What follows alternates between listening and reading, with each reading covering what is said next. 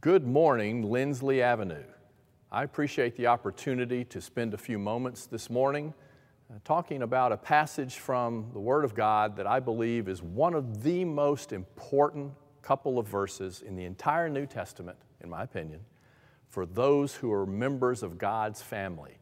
It's a set of verses that I think we really need to pay attention to, and I hope that we will pay attention more after we study them here this morning.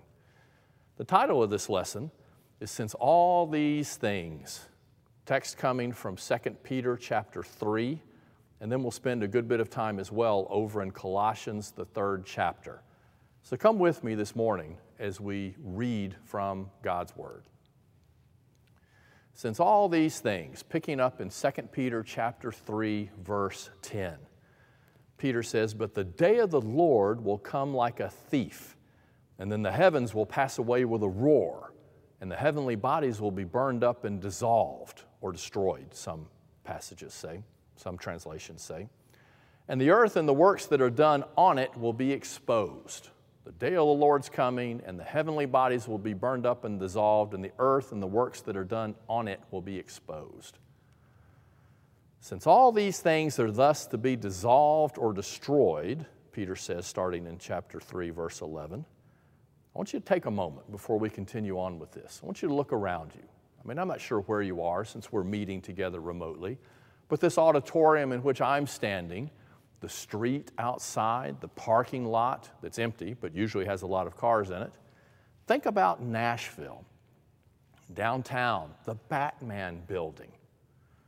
Think about Tennessee. Think about the United States of America.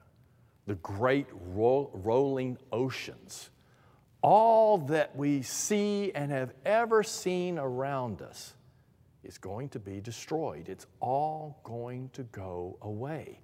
Nothing that you see now, looking out wherever you're sitting, and nothing you ever have seen is going to remain. It's all going away. It's all going away.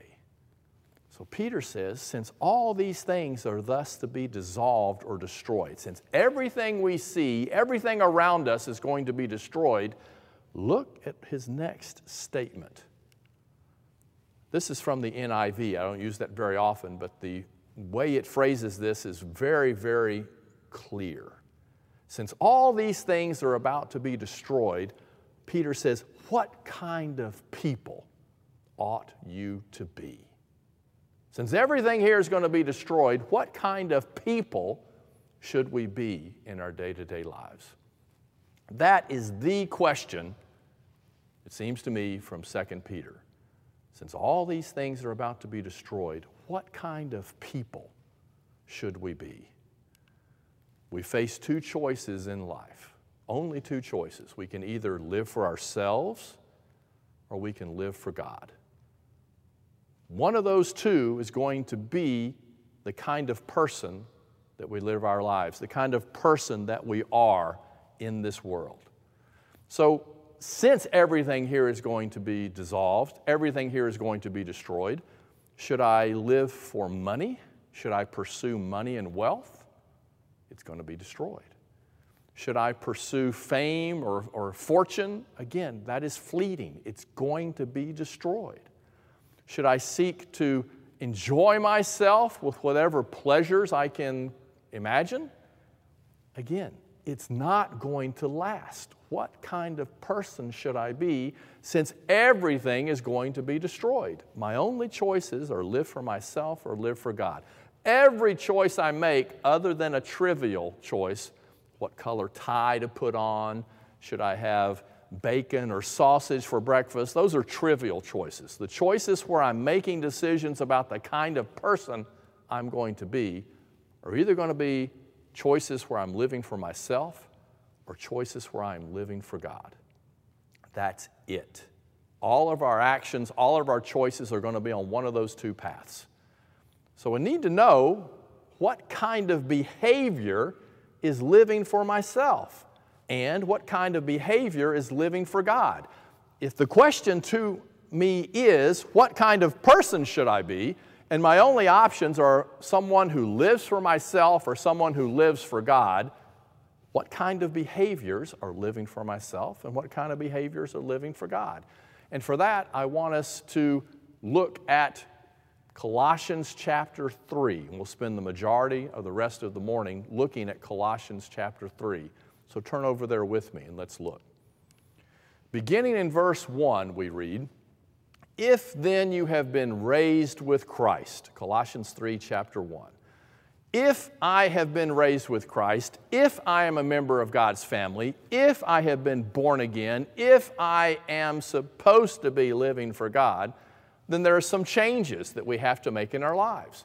There are some things we have to put off and some things we have to put on. The illustration Paul is going to use here is you can think of it as changing your clothes, taking off old rags, dirty clothes, and putting on fresh, new clothes.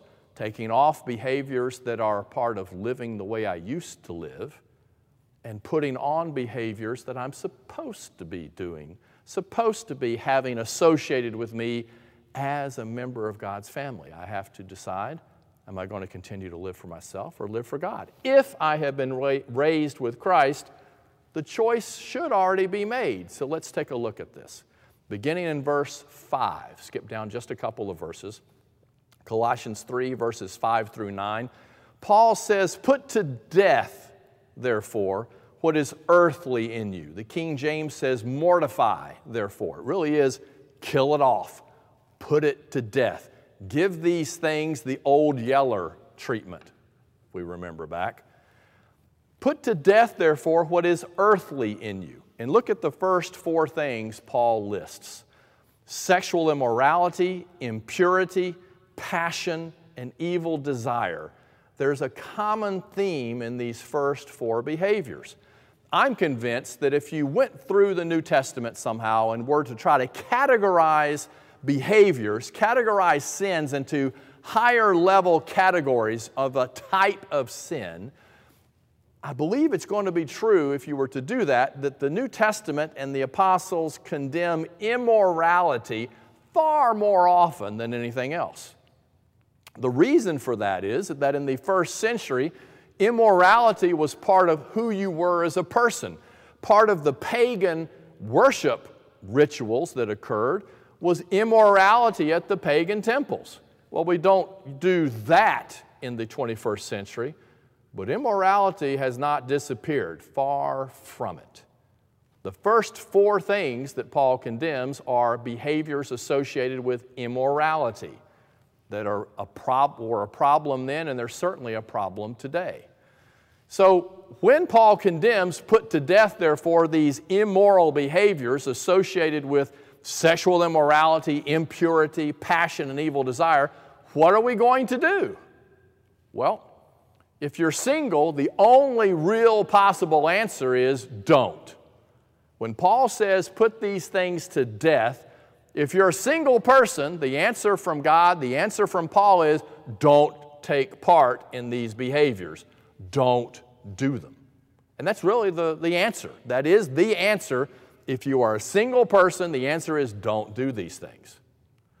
If you're married, I'm going to make an assumption. The assumption is that you love your spouse and you want your spouse to go to heaven. That really should be an easy assumption. After all, if you're married, you are in fact in love with the other person. You pledged yourself to the other person. Men are supposed to be willing to die for their wife. If you love your spouse and want your spouse to go to heaven, then I have this question. How does this, you can see that picture, this young couple, they're out in the snow if you can't tell. I mean, look at that. These people are going to be frozen to death in probably under a minute, and they have no idea. Because they're so in love, they feel all warm and toasty inside, even as frostbite might actually be setting in on them. How does that, that's usually how love starts off, young and in love, kissing on each other. Look at these two, right? How does that, the way things start off, how does that turn into this? Now, I'm pretty certain, I'm not sure, but I'm pretty certain my wife and I saw this couple sitting over here at Cracker Barrel near Trousdale on I-65. There was an older couple. They sat down to eat. They said a few words to the server, and then they didn't say a word to each other the entire rest of the time. So how does this, oh, how cute, right? Snuggling up together and all that. How does that turn into this? Instead of turning into that when we're older. I want you to look at that. You have the quiet love here of the man kissing his wife's hand on the left side. And then on the right side, you have this old man, that's what he is, kissing this woman on the cheek, and she's just cackling and laughing and loving it up. Which would you rather be when you're older? The answer is, I think, pretty easy. This is how we would want to be. That's how God wants married people to be. Again, that is a problem. There's also another problem. How does this, right? This is the picture we saw. How does this, sometimes, unfortunately, not too long after, turn into that? That's not good either. You see that picture and that body language, we know there is trouble. We know there is trouble. So what's one of the contributing causes of how these paths in married life occur? Well, I'm going to take a short diversion. In fact, it's one slide. A short diversion over to 1 Corinthians chapter 7, a chapter we often try to stay away from because we don't want to often talk about these things out loud, but I'm going to do it anyway. 1 Corinthians chapter 7. If you're married, don't. But if you're not married, don't. If you're single, don't. Sorry, I got that backwards. If you're single, don't. But if you're married, do. Do. Look at what Paul says here in 1 Corinthians chapter 7, verse 5. Paul says, do not deprive one another. The language Paul uses there is of defrauding someone else. Having something that belongs to the other person, and when that something is desired or wanted, you say, I don't have what you're wanting, when in fact you do. It's a lie. It's a lie. You are depriving someone else. We would never think of depriving a child of what the child needs. There's a difference sometimes in need and expressed rants and tantrums. That's not what we're talking about here. We're talking about, and Paul says, do not deprive one another. Why? If someone is deprived, look what Paul says. Satan, if someone is deprived, the problem is Satan may tempt you because of your lack of self-control. Satan looks for the weak spot, and if someone is feeling deprived, and we are talking about what you think we're talking about here, if someone is feeling deprived, Satan has an easy way in. So Paul says, don't do that. Do not, that is a command, do not deprive one another so that Satan may not tempt you because of your lack of self-control. So what's the basic message here? Spouse, I hope you notice I'm using gender independent pronouns here. I'm not using any pronouns at all as best I can. Spouse, figure out what your spouse is hungry for. Okay, that's the language I want you to think about. What's my spouse hungry for? Whatever that is, it may be the same thing for both of you. It may be different. I don't care. What's my spouse hungry for? And then decide, do not let your spouse leave the house hungry.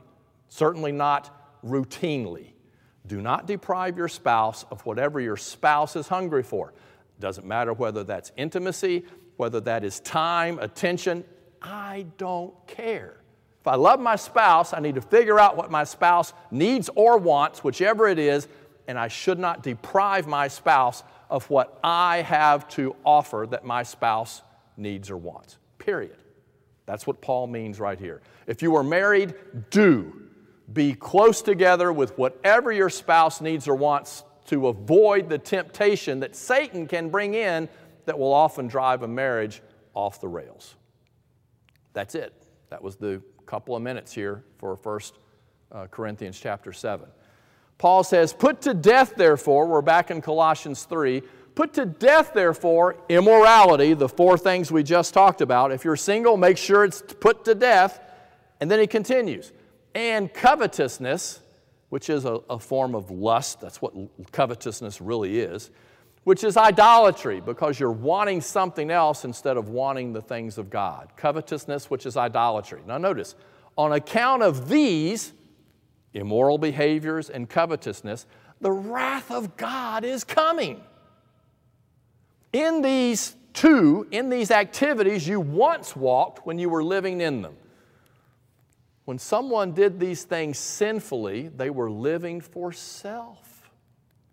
When I'm looking to make me, myself, and I happy, when I'm looking to do the behaviors me, myself, and I are interested in, I'm living for myself.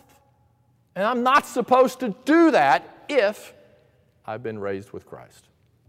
God's anger is coming at people who are living for themselves.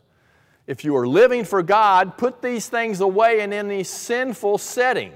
Let some of them continue. These things we were talking about in 1 Corinthians chapter 7, some of them need to continue as we just discussed. But if you're living for God, you've got to put these things to death.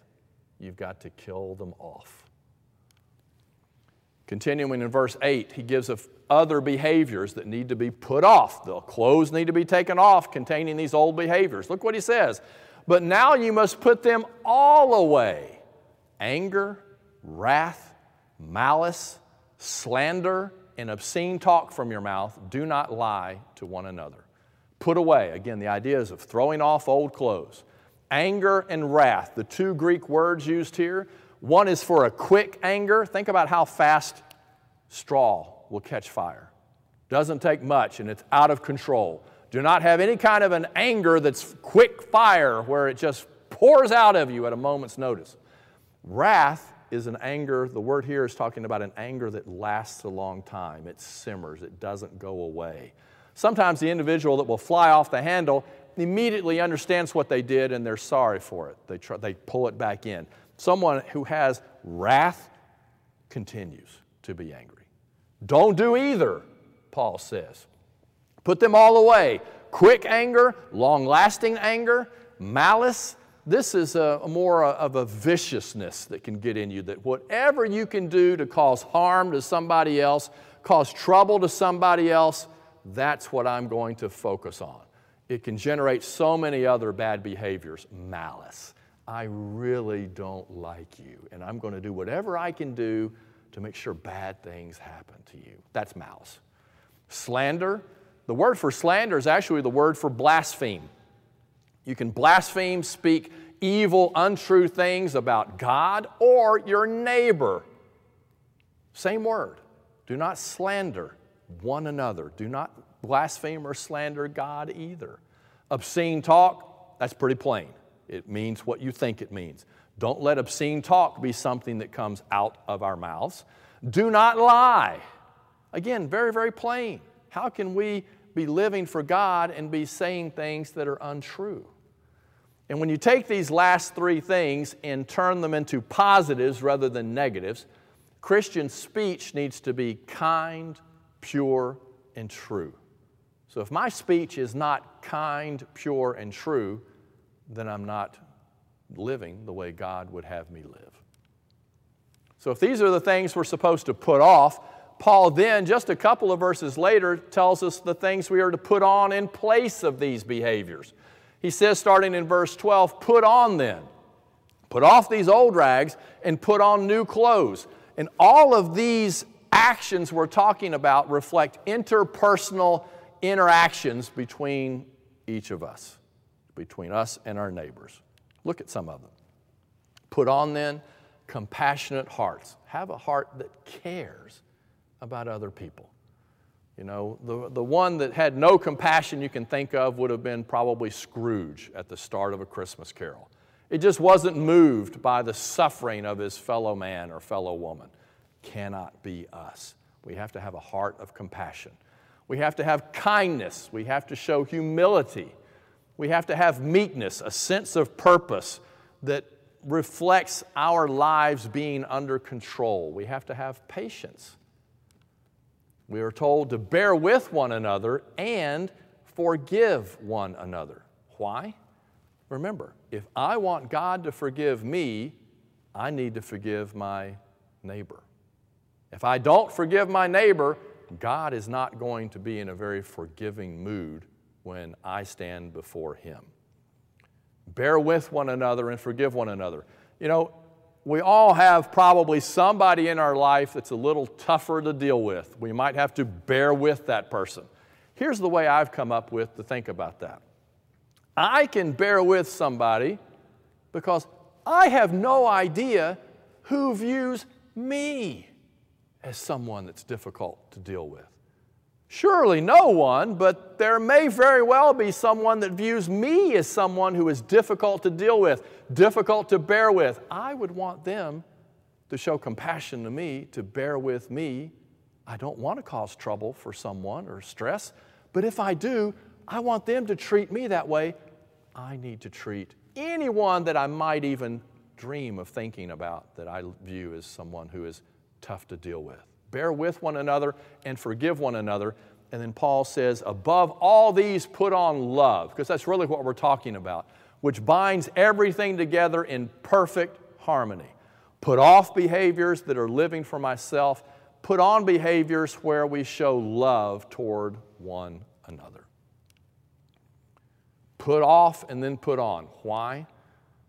Because if you look at the part of the passage we did not read, Colossians 3, 9, and 10. Why? Because I have put off my old self with its practices and have put on the new self. It goes back to the start of Colossians 3. Since I am one of God's children, since I am a member of God's family, I'm supposed to have put to death the old me. And I'm supposed to have the new me now, living differently. I put off the old self and I've put on the new. I'm not living for my old self. I'm supposed to be living for God. It means two things. We heard how Paul put this section, talking about put on love, which binds everything together in harmony. Christianity is so simple in so many ways. I need to focus on two things. I need to love God. That means I'm going to want to get to know God. I'm going to want to please God. I'm going to want to do what God wants me to do. Love God and love my neighbor. That's it. And by the way, I put in parentheses, please remember, your spouse is by far your closest neighbor. Please don't forget about that. Let me ask, what does the course of your life look like recently? If you were to get a piece of paper out, and on that piece of paper you had a pencil, and over time you were going to move the pencil up and down on the paper, and we would move it up toward the top of the paper when you made a decision, when you did something that you would view as having been living for God. You made a choice that God would have wanted you to make. The line goes up. When you chose an action or made a decision that was living for yourself, something sinful or something certainly God would not have wanted you to do, the line goes down. So over time, what does the line of your life look like? Is it going to have some jiggles, some ups and downs? Sure. Of course it will. Over time, what does the direction of your life look like? Is it a line generally going up toward God like that? Take a look at that line for just a moment. If that line represents the life of an individual, does that person have moments, days where they lived for themselves, where they made choices God would not have wanted, where they chose actions that were sinful? Of course it does. Look at it. There are times where it goes up, there are times where it goes down. But look, over time, what do you notice about that line? Over time, that person makes more and more decisions that are living for God. That person is, in fact, on their way home to live with God. That's what the idea really of showing grace in our lives looks like. It's not I'm saved, I'm condemned at a moment's notice based on one choice. It's the general course of my life. In that circumstance, by that line, that person is living for God and truly sorry and repents, turns away from things when they realize what they've done and they get back on track. That person is headed home to live with God. Is that what my life looks like? Is that what you would draw on the paper? Or is it more down towards self, like that line? Look at the second graph right there. Does that person make choices where they were living for God? Yes, they do. There are times when that line goes up. But over time, what does that person choose more and more often? Compare the two people. The graph on the left is of someone who's going home to live with God. The graph on the right is going down. It's going more and more on average away from God. That is someone who is choosing far too often to live for themselves. So what does your line look like? You know, I don't know what your life looks like yesterday, last week, last month, this year. I don't know. God does. God knows what my life looks like. He knows what my life looks like. I need to know what my life looks like. I need to stop and ask myself, what does my life look like? Is it a life showing that I'm living for myself, or is it a life showing that I'm living more for God? I know what it needs to be. What is it? What is it? Last slide. Go back to the start of Colossians 3, back up at verse 1. Paul says, if then you have been raised with Christ, do what? Set your mind on things that are above, not on things that are on the earth. Why? For you have died, and your life is hidden with Christ in God. When Christ, who in fact is your life, appears, then you will also appear with Him in glory. But look, if you have been raised. And that happens at baptism. That happens when we are buried in water, we die to ourselves, and we are raised, as Paul says in Romans 6, to walk in newness of life. Once that happens, once I am raised up out of that watery grave, I need to live for God. And if that is me, if I am a member of God's family, since all these things are about to be destroyed, what kind of person should I be? The answer is one who lives for God. If you have not been living for God, if you have not been moving upward, if the graph of your life is not what it would look like if you really wanted it to be, if it's not what you want it to be, change. You've got the opportunity right now, you've got the opportunity today to turn that life around, to change the direction of your graph, to start living the way God would want you to and the way you know you should, if you are a member of God's family, if you are already a member of God's family. If you're not a member of God's family, none of this directly applies to you because you're still living for yourself. You're living your life in that area that's destined for wrath from God. You need to die to yourself. You need to be raised to walk in newness of life. You need to start on that path that heads home to God. You need to learn to die and to live again. Who will you live for? You need to decide today.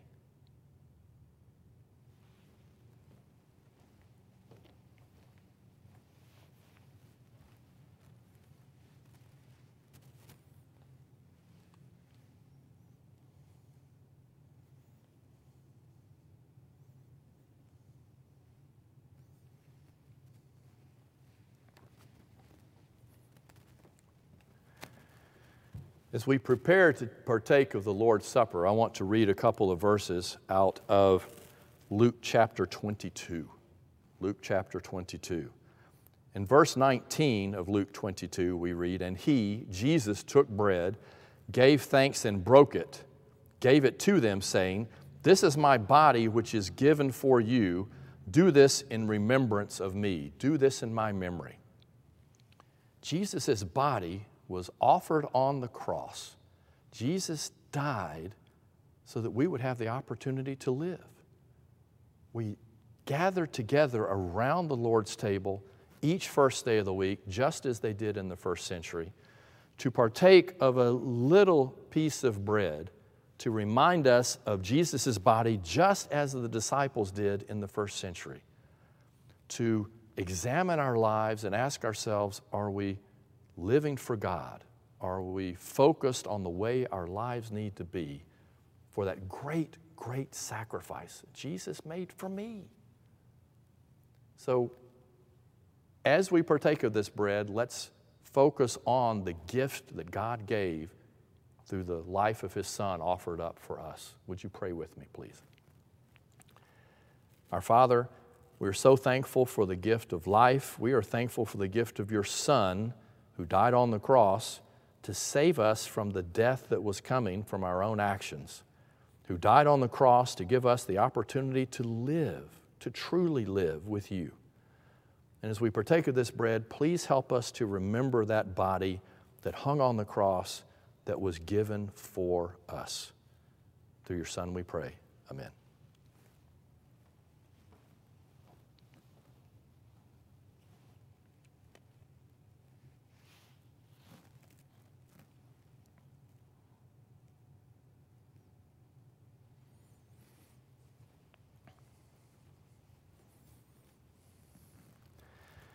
In the very next verse in Luke chapter 22, verse 20, we read, "Likewise he, Jesus, also took the cup after supper, saying, 'This cup is the new covenant in my blood, which is shed for you.'"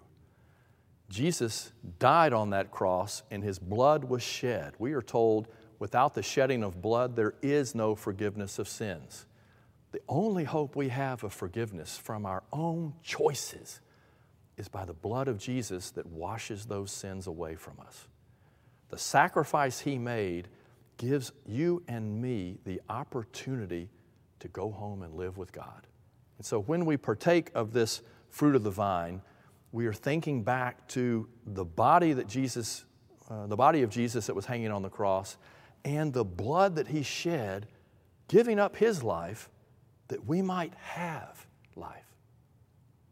Would you pray with me, please? Father, we also want to thank you so much for the blood that Jesus shed on the cross that we are remembering as we partake of this fruit of the vine, that we would be thankful for the life he gave for us, the suffering that he went through for us, and the resurrection that shows the way toward eternal life. Help us, Father, to think about that sacrifice that he made, not just today, but through the week, that we would always choose to live for you. Thank you again for the blood that Jesus shed. It is through his name we pray. Amen.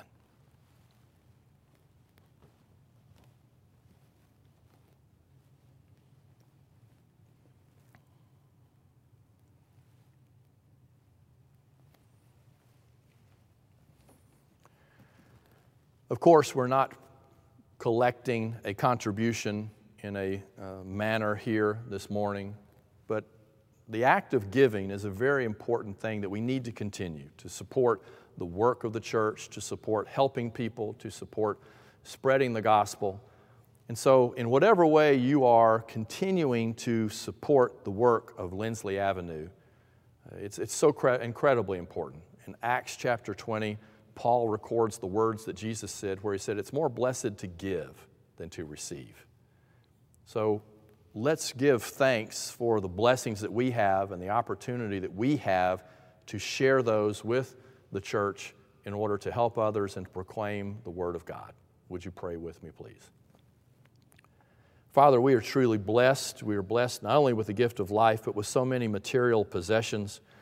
We would ask you to help us to be good stewards of those possessions, to focus not on the possessions themselves, but the good that might come from their use, from the help that it can be to others, and from the way that we can use those monies and possessions to spread the good news of your Son all around the world and even in our communities. Thank you for blessing us. Through your Son we pray. Amen.